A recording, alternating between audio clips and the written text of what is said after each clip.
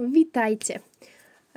Już w grudniu pojawiły się z mojej strony takie pierwsze sygnały, że chciałabym nagrać podcast w temacie zaburzeń nastroju, gdzieś bardziej skierowany w kierunku depresji, właśnie problemów z motywacją i tak dalej. Na sam początek, bo zapewne będzie można i z tego zrobić serię i przejść później przez inne zaburzenia typu obsesyjno-kompulsywne i tak dalej. Natomiast oto jest nasz pierwszy odcinek. Stwierdziłam, że trzeba to będzie podzielić na serię, bo jest to bardzo rozległy temat. Ciężko jest poruszyć wszystkie zagadnienia, które się z nim wiążą tak za jednym razem. Byłoby to dość długie, takie uciążliwe. Tak będzie łatwiej i do tego wrócić, bo będą te odcinki nazywane. I też będzie łatwiej to po prostu na jeden raz sobie przesłuchać, więc jest większa szansa, że w ogóle się to przesłucha. Więc zaczynając od właśnie tych tematów, myślę, że trzeba by było wyjść w ogóle od tego, czym są nasze emocje, właśnie nasze samopoczucie, ponieważ to wszystko bardzo bazuje tak naprawdę na tym, co w naszym ciele się produkuje. I tak samo jak nasza radość ma taki swój odcisk palca biochemiczny, tak samo i nasz gniew.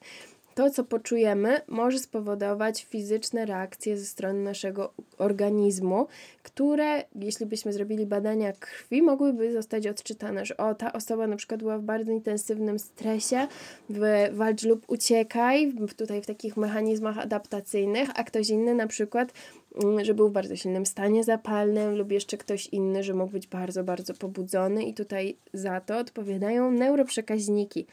Neuroprzekaźniki wraz z hormonami, wraz z naszą odpornością tworzą taką nierozerwalną triadę. Dlatego też bardzo mocno manifestują się problemy zazwyczaj całymi grupami. I tu w kontekście neuroprzekaźników, czym w ogóle one są? W naszym układzie nerwowym stanowią one takiego posłańca, który przekazuje informacje pomiędzy komórkami. No i niesie albo wiadomość pobudzającą, albo wyciszającą, więc też w zależności od tego, czy to będzie melatonina, czy dopamina, czy serotonina, my będziemy odczuwać troszkę inną gamę emocji. Neuroprzekaźniki mogą być produkowane w układzie nerwowym po przekazaniu właśnie z miejsca startu do miejsca docelowego. Są z kolei wyłączane, ich misja się kończy. Natomiast układ nerwowy to nie jest jedyne miejsce, gdzie one powstają, bo 80% serotoniny tak naprawdę wydzielane jest w naszych jelitach. Więc tutaj cały organizm ma ogromny wpływ na to, jak nasza równowaga hormonalna będzie się plasowała. To powiązanie, o którym też przed chwilą wspomniałam, czyli triada, układ nerwowy, hormonalny i odpornościowy, mocno uwydatnia się w momencie, w którym w efekcie silnego stresu nagle dostajemy wyrzutu opryszczki na ustach. Albo w wyniku przewlekłego stresu, konieczności bycia w takim stanie gotowości, w takim stanie gdzieś tam władczości, kobiety zaczynają mieć problemy hormonalne i pojawia się u nich coraz więcej hormonów męskich, tak zwanych, czyli androgenów. Pojawia się jakiś wąsik, pojawiają się problemy z porostem włosów i wszystko nam się zaczyna rozsypywać. Ale też w drugą stronę może być tak, że problem zacznie się na przykład na tle jelit, podjadania, zaburzeń gospodarki glukozowo-insulinowej, co spowoduje, że nasze hormony w układzie nerwowym i nasze neuroprzekaźniki zatracą swoją równowagę i zaczniemy odczuwać różne niefajne dolegliwości, ale do tego jeszcze wrócę za chwilkę. Tymczasem w kontekście takich zaburzeń nastroju, które wpływają negatywnie na naszą jakość życia, wiążą się, tak jak na przykład depresja, z takim właśnie poczuciem przytłoczenia, takiej beznadziei, smutku, trudu. Powstają coraz częściej nowe modele, które nam pokazują, na jakim tle takie zaburzenia mogą działać. Czyli wiemy już w dzisiejszych czasach, że nie tylko serotonina, która jest tak mocno kojarzona właśnie z depresją, serotonina jako tak popularnie określany hormon szczęścia, ale również inne braki czy nadwyżki neuroprzekaźników mogą wpływać na taki nieprzyjemny stan naszej codzienności. Dla mnie w ogóle serotonina nie jest tylko i wyłącznie takim hormonem szczęścia, bo uważam, że tutaj endorfiny też przede wszystkim mają swój duży udział, ale serotonina to dla mnie jest też taki komfort, spokój, takie właśnie gdzieś tam wyciszenie, między innymi też dlatego, że z serotoniny powstaje w naszym organizmie melatonina, hormon snu. Więc tutaj ta pierwsza, żeby się pojawiła w momencie, w którym my czujemy właśnie takie przyjemne wyciszenie, taką satysfakcję, poczucie bezpieczeństwa i w efekcie wtedy dobra pula serotoniny może zasilić nam melatoninę, czyli wchodzimy na kolejny etap, że jesteśmy w stanie się rozpłynąć, odlecieć, zasnąć. Ja tak ją widzę generalnie rzecz biorąc. Z kolei jak najbardziej. Jej niedobory mogą wpływać negatywnie i w szczególności doprowadzać do zaburzeń takich jak bezsenność, mogą doprowadzać właśnie do zaburzeń obsesyjno-kompulsywnych, do wpadania w stany walcz lub uciekaj, właśnie do takich klimatów po prostu depresyjnych. Już tutaj nie ma sensu wymieniać nawet więcej, ale faktycznie serotonina jest bardzo, bardzo mocno powiązana z tego typu problemami. Aczkolwiek nie jest jedyna, ponieważ mamy też drugi bardzo ważny neuroprzekaźnik, jakim jest dopamina. I dopamina będzie miała dopamina jako nasze szczęście, ale pod takim kątem satysfakcji. Właśnie tutaj dopamina i aktywujący się dzięki jej działaniu układ nagrody. To jest taki fajny, taki nawet skrót myślowy, czyli w momencie, w którym coś wygramy, zrobimy coś fajnego, dostaniemy jakiś prezent i tutaj dopamina nam podskoczy, jesteśmy podekscytowani, ucieszeni, ale właśnie podekscytowani i nasz układ nagrody się zaczyna pobudzać i czujemy tą taką docelową, pełną, fajną satysfakcję, która nas zalewa. Więc jeśli nasza dopamina będzie na zbyt niskich wartościach, to niestety możemy stracić to poczucie satysfakcji. Możemy zatracić sens, cel, motywację, poranną taką w ogóle chęć do wstania i do tego, żeby działać. Dlatego też trzeba uważać, bo czasami i tutaj może być pies pogrzebany w zaburzeniach produkcji dopaminy. Później jeszcze rozwinę, co jest niezbędne, żeby te neuroprzekaźniki nam się w ogóle wyprodukowały, bo czasami może być jednym z modeli depresji czy innych zaburzeń nastroju to, że po prostu jesteśmy niedoborowi, a nader często faktycznie jesteśmy. I tutaj chociażby cynk, który będzie bardzo istotny, u jak wielu osób fosfat azozasadowa, czyli jeden z markerów, które pomagają nam tak pośrednio ocenić, czy ilość cynku jest dobra w organizmie, są bardzo niskie. Tutaj te wartości. Niejednokrotnie w przebiegu stanów zapalnych, bowiem histamina, jeden z głównych mediatorów stanu zapalnego, która zawsze się podnosi, gdy coś się źle dzieje w naszym ustroju, potrzebuje do swojego rozpadu, do neutralizacji cynku, więc organizm zużywa jego bardzo duże ilości w momencie, w którym ten stan zapalny się pojawia. A stan zapalny może mieć bardzo różne podłoża. To nie musi być tylko fizyczny uraz, jakieś ostentacyjne krwawienie, alergia, ale to może być nawet tło próchnicy albo problemów z pracą zatok, z przyrostami w zatokach, czy też pasożyty, nietolerancje, niedobory substancji, które nie umożliwiają naszemu organizmowi zachować odpowiedniej równowagi odporności. Osłabiona praca wątroby, zaburzenia cyklu metylacji, tutaj ten łańcuszek może być bardzo, bardzo ciągnący się, rozwlekły. I przechodząc do trzeciego neuroprzekaźnika, który moim zdaniem jest też bardzo mocno powiązany z takimi negatywnymi odczuciami ze strony naszego organizmu, są niedobory kwasu gamma-aminomasłowego, czyli GABA. GABA to jest główny neuroprzekaźnik hamujący w naszym organizmie, który odpowiada za wyciszenie układu nerwowego. Ponieważ tak działają neuroprzekaźniki hamujące, jest nim właśnie GABA, ale też melatonina czy glicyna chociażby. Dlatego też wiele osób przyjmując glicynian magnezu może się czuć fajnie, bowiem glicyna działa bardzo mocno hamująco na neurony w rdzeniu kręgowym.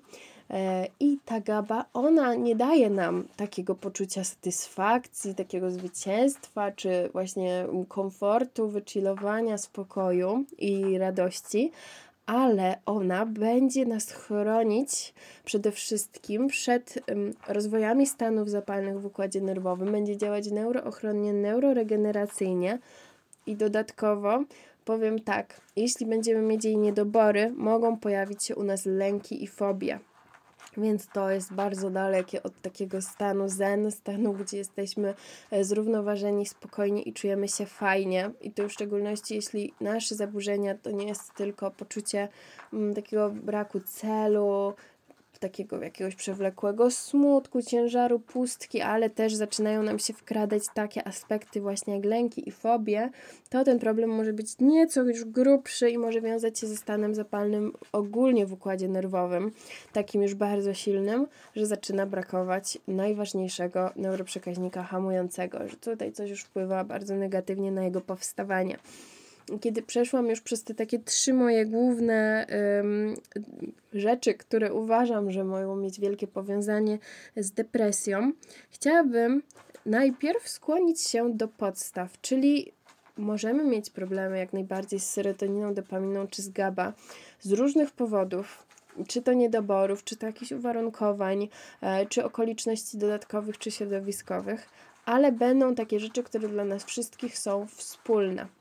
I chodzi mi o to, co leży w ogóle u podwalin pracy układu nerwowego. Bez czego ten układ nerwowy, nawet jeśli będziemy mieli super odżywiony organizm, będziemy dbać o siebie, może mimo wszystko nam nie pracować poprawnie. I pierwszą rzeczą, która niewątpliwie jest kluczowa, niby taka oklepana, ale no nie da się bez tego po prostu czuć fajnie i być w pełni efektywnym, to jest nawodnienie. Nawodnienie, które jest niezbędne zarówno pod tym kątem, żeby nasze ciśnienie krwi, nasz przepływ substancji odżywczych był jak najlepszy, oczyszczanie organizmu z toksyn.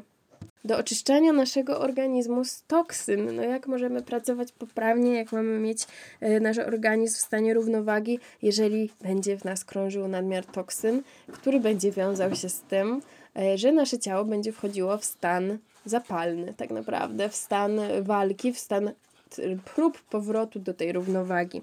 Dodatkowo w momencie, w którym mamy odpowiednie nawodnienie, to też neuroprzekaźniki wymywamy wraz z moczem, więc w ogóle właśnie ta równowaga w układzie nerwowym, wiadomo, że układ obwodowy versus to, co w moczu, versus to, co we krwi, to są w ogóle troszkę inne światy, dlatego że bariera krew-mózg tutaj też bardzo mocno determinuje zmiany pomiędzy właśnie tym, jak badamy sobie płyn mózgowo-rdzeniowy, na przykład na zawartość witamin, a jak badamy sobie surowice, często widać, że tutaj na przykład mamy dobry poziom, ale tam już mamy duże niedobory, więc nie można tylko tak przekładać 1 na 1. Ale faktem jest to, że chociażby histamina, tak jak mówiłam, jedna z substancji, która mocno nam się podnosi w wyniku stanu zapalnego, ona może w postaci wolnej być wydalana wraz z moczem. Jeżeli my zaczynamy spożywać mało płynów, to możemy też oczekiwać, że w bardzo szybkim czasie ta histamina zacznie nam się mocno manifestować. Czyli, że nagle pojawią się problemy takie, że po spożyciu nawet plasterka pomidora my już będziemy mieli wysypany dekolt w kropeczki, wodę kapiącą z nosa, czy problemy ze snem. Więc to, żeby nasze ciało mogło opuszczać toksyny, ale też substancje, które po prostu już wykonały swoją pracę i teraz powinny w ramach właśnie takiego starań o równowagę zostać wymyte, bo one powstaną na bieżąco, na nowo w naszym ciele, to jest bardzo, bardzo ważne. Więc tutaj ta woda pod kątem w ogóle zachowania takiego statusu równowagi między stanem zapalnym a działaniem przeciwzapalnym naszego organizmu, ale nie tylko, bo układ nerwowy, jak wiadomo, bazuje na impulsach elektrycznych i te impulsy elektryczne transportowane są m.in. przy pomocy elektrolitów. A elektrolity kochają środowisko wodne i ciężko jest o ich poprawną pracę, o poprawne tutaj przekazywanie tych impulsów elektrycznych też przede wszystkim w momencie, w którym brakuje tego odpowiedniego środowiska wodnego. Dlatego też woda będzie niesłychanie ważna, żeby nasz układ nerwowy miał szansę poprawnie zadziałać. Dodatkowo bez wody też ciężko jest wyprodukować jakieś super ilości energii, więc może się to negatywnie przełożyć na ilość dostępnego ATP, czyli energii komórkowej, a jak wiadomo, jeżeli my mamy jakieś przesyłanie prądu, jakieś takie bardzo specyficzne, mocno wydatkujące organizm procesy, to tej energii trzeba naprawdę dużo, dlatego też jeśli nam się na przykład urwie film w wyniku wypadku i dodatkowo jeszcze, nie daj Boże, jesteśmy niedotlenieni, to uszkodzenia w układzie nerwowym postępują w ekstra szybkim czasie i to zaledwie kilka minut, kiedy już zaczynają się pojawiać poważne zmiany. Więc tutaj to nawodnienie, produkcja energii, która za tym idzie, ale właśnie przechodząc płynnie również odpowiednie dotlenienie. I tutaj może to się zaczynać od banalnego 5 minut na dworze, tak? Jeśli sobie pracujemy w ciągu dnia w budynku albo siedzimy w ciągu dnia w domu z dziećmi i nawet jest brzydka pogoda, to warto chociaż na te 5-10 minut po prostu wyjść z domu, żeby organizm się dotlenił. No i to czuć niewątpliwie mocno, jak nagle po wyjściu na dwór uderza nas ta fala świeżego powietrza i nagle w głowie robi się tak bardziej przejrzyście, te myśli jakoś tak bardziej zorganizowanie przepływają, dlatego że tlen przede wszystkim niezbędny jest, żeby mogła zachodzić właśnie produkcja energii. Tutaj woda jak najbardziej jest bardzo potrzebna, ale też przede wszystkim tlen, ponieważ nawet ta nazwa właśnie, która określa produkcję energii, tę najbardziej efektywną w naszym organizmie, to jest tlenowa produkcja energii. Więc tlen to jest podstawa, żeby ten układ nerwowy był w stanie funkcjonować, żeby tam też odżywienie, właśnie wszystko to, co musi zajść, zachodziło bardzo, bardzo efektywnie. No i co za tym idzie? Kolejna rzecz, to będzie taki łańcuszek. Żelazo, cynk, witamina B6, które są niezbędne, żeby ten tlen w ogóle dotarł do układu nerwowego.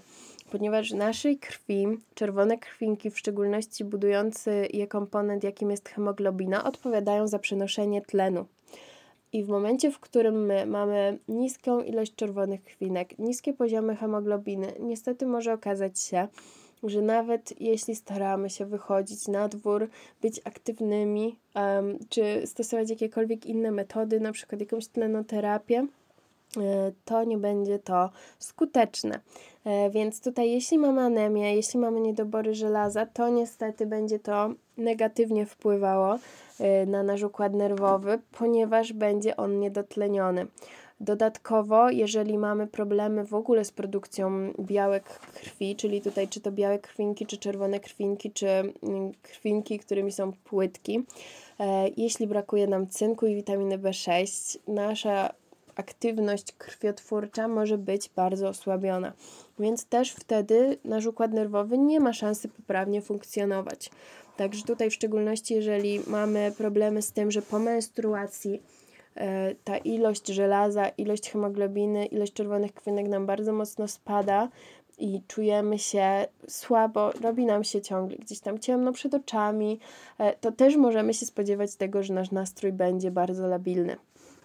Dodatkowo tutaj ta kwestia żelaza też ma powiązanie z mitochondriami, ponieważ żelazo bierze udział w takich najostatniejszych etapach produkcji energii mitochondrialnej, więc totalnie wszystko wraca do podstaw, jakim jest produkcja energii. Poza tym, że woda, tlen czy żelazo mają też inne funkcje, no to jednak tutaj widać, jak bardzo fundamentalna jest właśnie kwestia mitochondriów w tej całości. No i kolejna rzecz, czyli właśnie jakieś niedobory cynku, witaminy B6 dodatkowo, które zarówno mogą się negatywnie przekładać na produkcję neuroprzekaźników, czyli ilość dostępnej serotoniny, dopaminy itd., ale też będzie negatywnie wpływać właśnie na ilość krwinek w naszej krwi, ponieważ tutaj działalność hematopoetyczna, czyli wydzielanie właśnie nowej krwi, wydzielanie nowych krwinek bardzo mocno zależy od tych substancji. No i produkcja chemu, a chem będzie wpływał zarówno na pracę naszej tarczycy, na skuteczność produkcji hormonów, na pracę naszej wątroby, jak i na wiele innych obszarów, ponieważ chem jest też niezbędny, żeby wyprodukowała się energia i dodatkowo energia produkuje się w mitochondriach, ale chem również, także to jest wszystko wracające w jedno miejsce. To jest tak śmieszne czasami, że jest bardzo dużo aspektów, które trzeba zaadresować, ale mimo wszystko to się skupia na jednym cały czas. Więc mamy to, no i dodatkowo elektrolity. Jak jesteśmy już tutaj obok minerałów, obok witamin, no to też elektrolity, ponieważ tak jak wcześniej wspominałam, te elektrolity to jest coś niezbędnego. Nasze neuroprzekaźniki są transportowane przez kanały sodowo-potasowe, między innymi w układzie nerwowym, więc od obecności w ogóle tego sodu, potasu, litu czy chlorków zależy skuteczność przekazywania informacji w układzie nerwowym. Jeżeli jesteśmy narażeni na intensywny stres, ale też na przykład na intensywną radość, bo to są dla organizmu tak samo eksploatujące emocje, może okazać się, że potrzebujemy przyjąć troszeczkę więcej dodatkowych elektrolitów, żeby zachować dobry stan zdrowia psychicznego, żeby nie okazało się, że za chwilę te impulsy elektryczne nie będą w stanie efektywnie przepłynąć i zacznie nam tam, obrazowo powiem, trzaskać po prostu i będziemy się czuli fatalnie.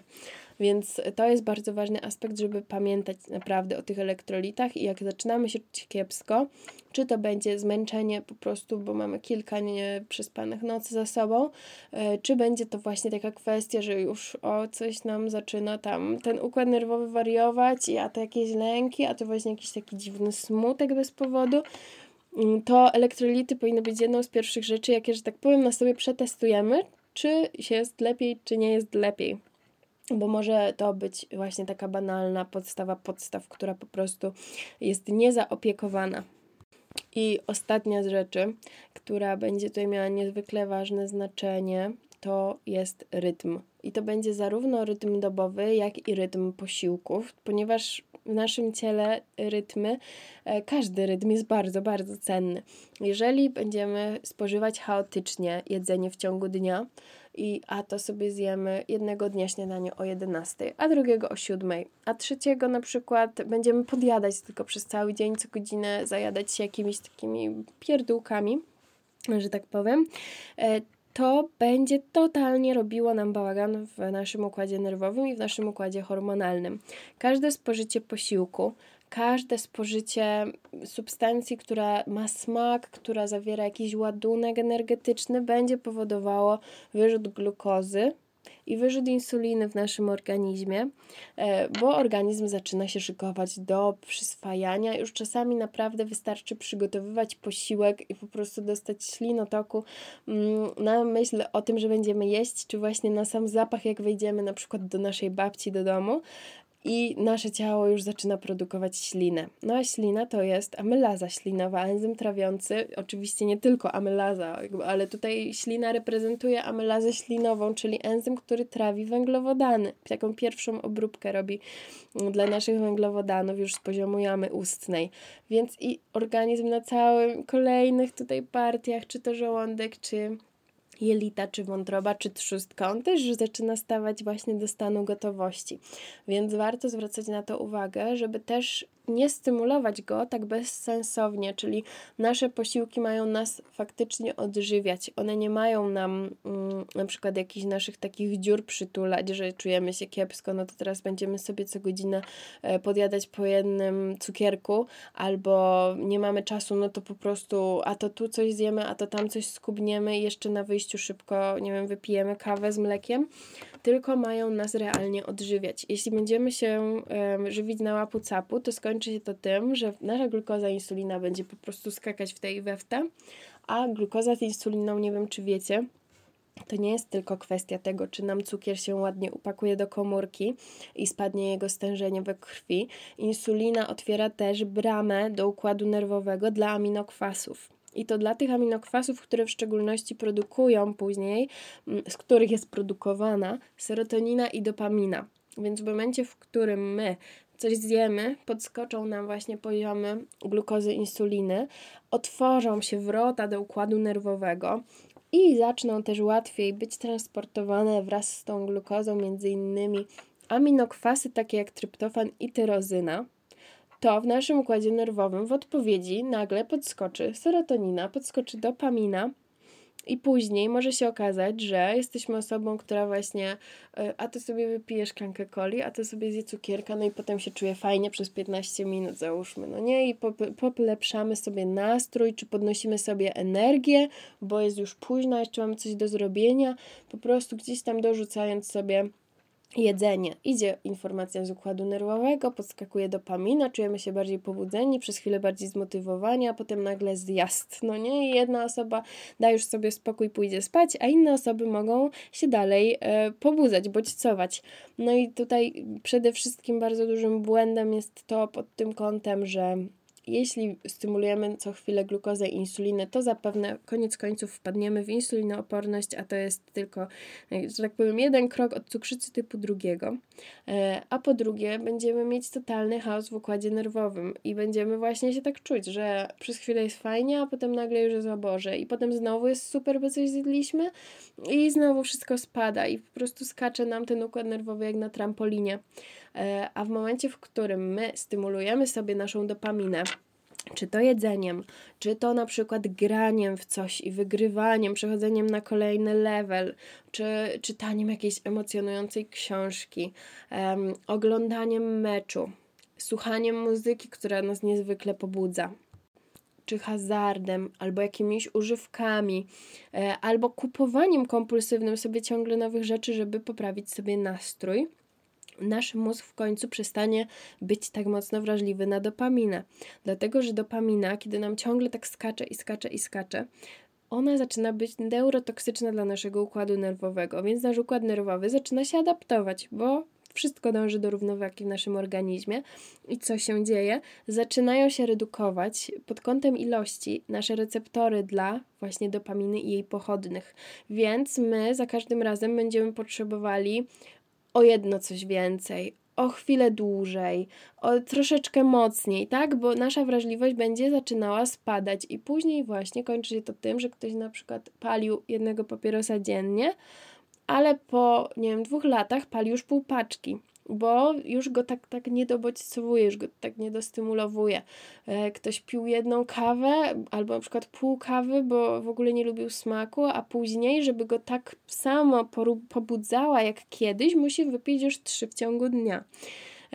Dlatego też fajnie jest w ogóle robić sobie detoks dopaminowy, czyli właśnie odcinać się od takich silnych stymulacji, robić sobie takie na przykład kilka dni offline, że odinstalowujemy Instagrama, bo tutaj też te wszystkie powiadomienia, te wszystkie wyskakujące, niesamowite filmiki, czego kto nie zrobił, co jeszcze można zrobić, że tutaj jakaś super premiera, a tam ktoś, nie wiem, napisze książkę, a tutaj będzie jakiś wykład i w końcu na przykład spotkamy się z kimś, kogo tak kochamy na żywo i tak dalej.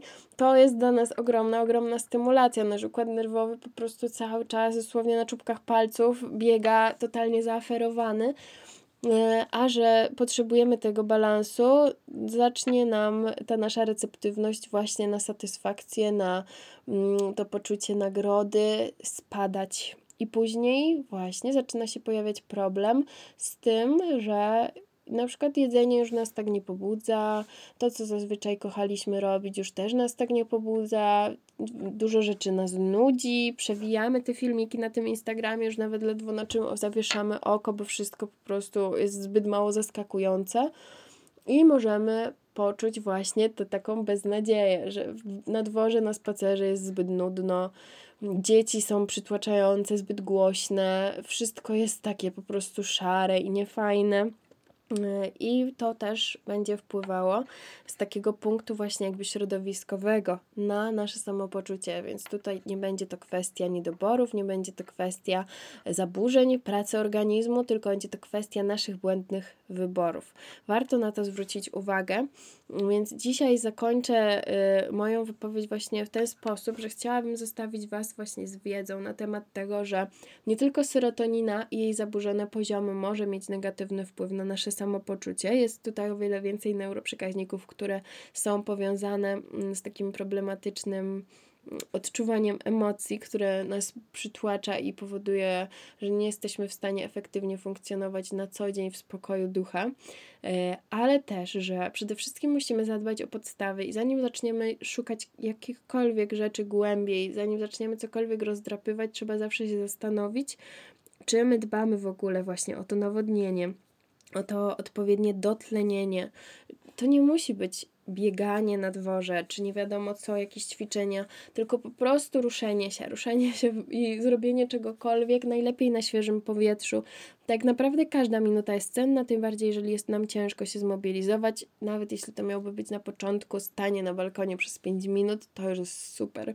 Byleby tylko nie towarzyszył temu smog z kominów okolicznych domów, ale to już wiadomo, trzeba wymierzyć tutaj nasze siły na zamiary i możliwości. Plus elektrolity. Czy my w ogóle, jeśli mamy taki bardziej eksploatujący okres w naszym życiu, myślimy o tym i wspieramy nasz organizm, czy my mu dorzucamy właśnie witamin z grupy B, elektrolitów, w szczególności też magnezu, czy gdzieś tam myślimy, że to samo się wszystko sobą zaopiekuje, bez żadnych zmian w diecie, bez żadnych zmian w suplementacji. Bo niestety często tak jest, że my myślimy, że to jakoś tak się wszystko samo robi, a później okazuje się, że mamy bardzo duże niedobory i że odpalają nam się też przez to jakieś kolejne problemy i zaburzenia, bo często te substancje odżywcze, które dla układu nerwowego są ważne, są też bardzo potrzebne innym obszarom naszego organizmu. No i dodatkowo jeszcze kwestia właśnie ewentualnej anemii, żelaza, czyli też tutaj tak naprawdę kwestia stanów zapalnych w pewnym stopniu, bo jak wiadomo, w momencie, w którym żelazo zaczyna nam spadać, zaczyna nam uciekać, już się tak efektywnie nie wchłania, najczęściej mamy problem z tym, że nie jest to niedobór w diecie, ale z tym, że nasz organizm się zaczyna na to żelazo zamykać przez to, że mamy rozchulany stan zapalny i trzeba tutaj będzie szukać przyczyn. Następnym razem skupimy się też na tym, jak neuroprzekaźniki w ogóle powstają, co jest im niezbędne. Skupimy się na tym, jak możemy regulować ich poziomy, chociażby działając właśnie substancjami odżywczymi, posiłkami nawet też, ale też ziołami, czy właśnie witaminami i minerałami. Opowiem Wam w ogóle o różnych modelach powstawania depresji, na jakim tle ona może się rozwijać, bo też wtedy łatwiej jest znaleźć u siebie te punkty wspólne i pociągnąć temat. No i postaramy się po prostu zaopiekować wszystko tak, żeby można było zrobić coś dobrego i zrobić krok przede wszystkim do przodu z tym samopoczuciem naszym, żeby było lepiej, żeby przyszła ta nadzieja na wiosnę. Także kochani, bardzo Wam dziękuję, jeśli dotrwaliście do końca. Słyszymy się, myślę, że ponownie za tydzień mniej więcej i życzę Wam miłego dnia.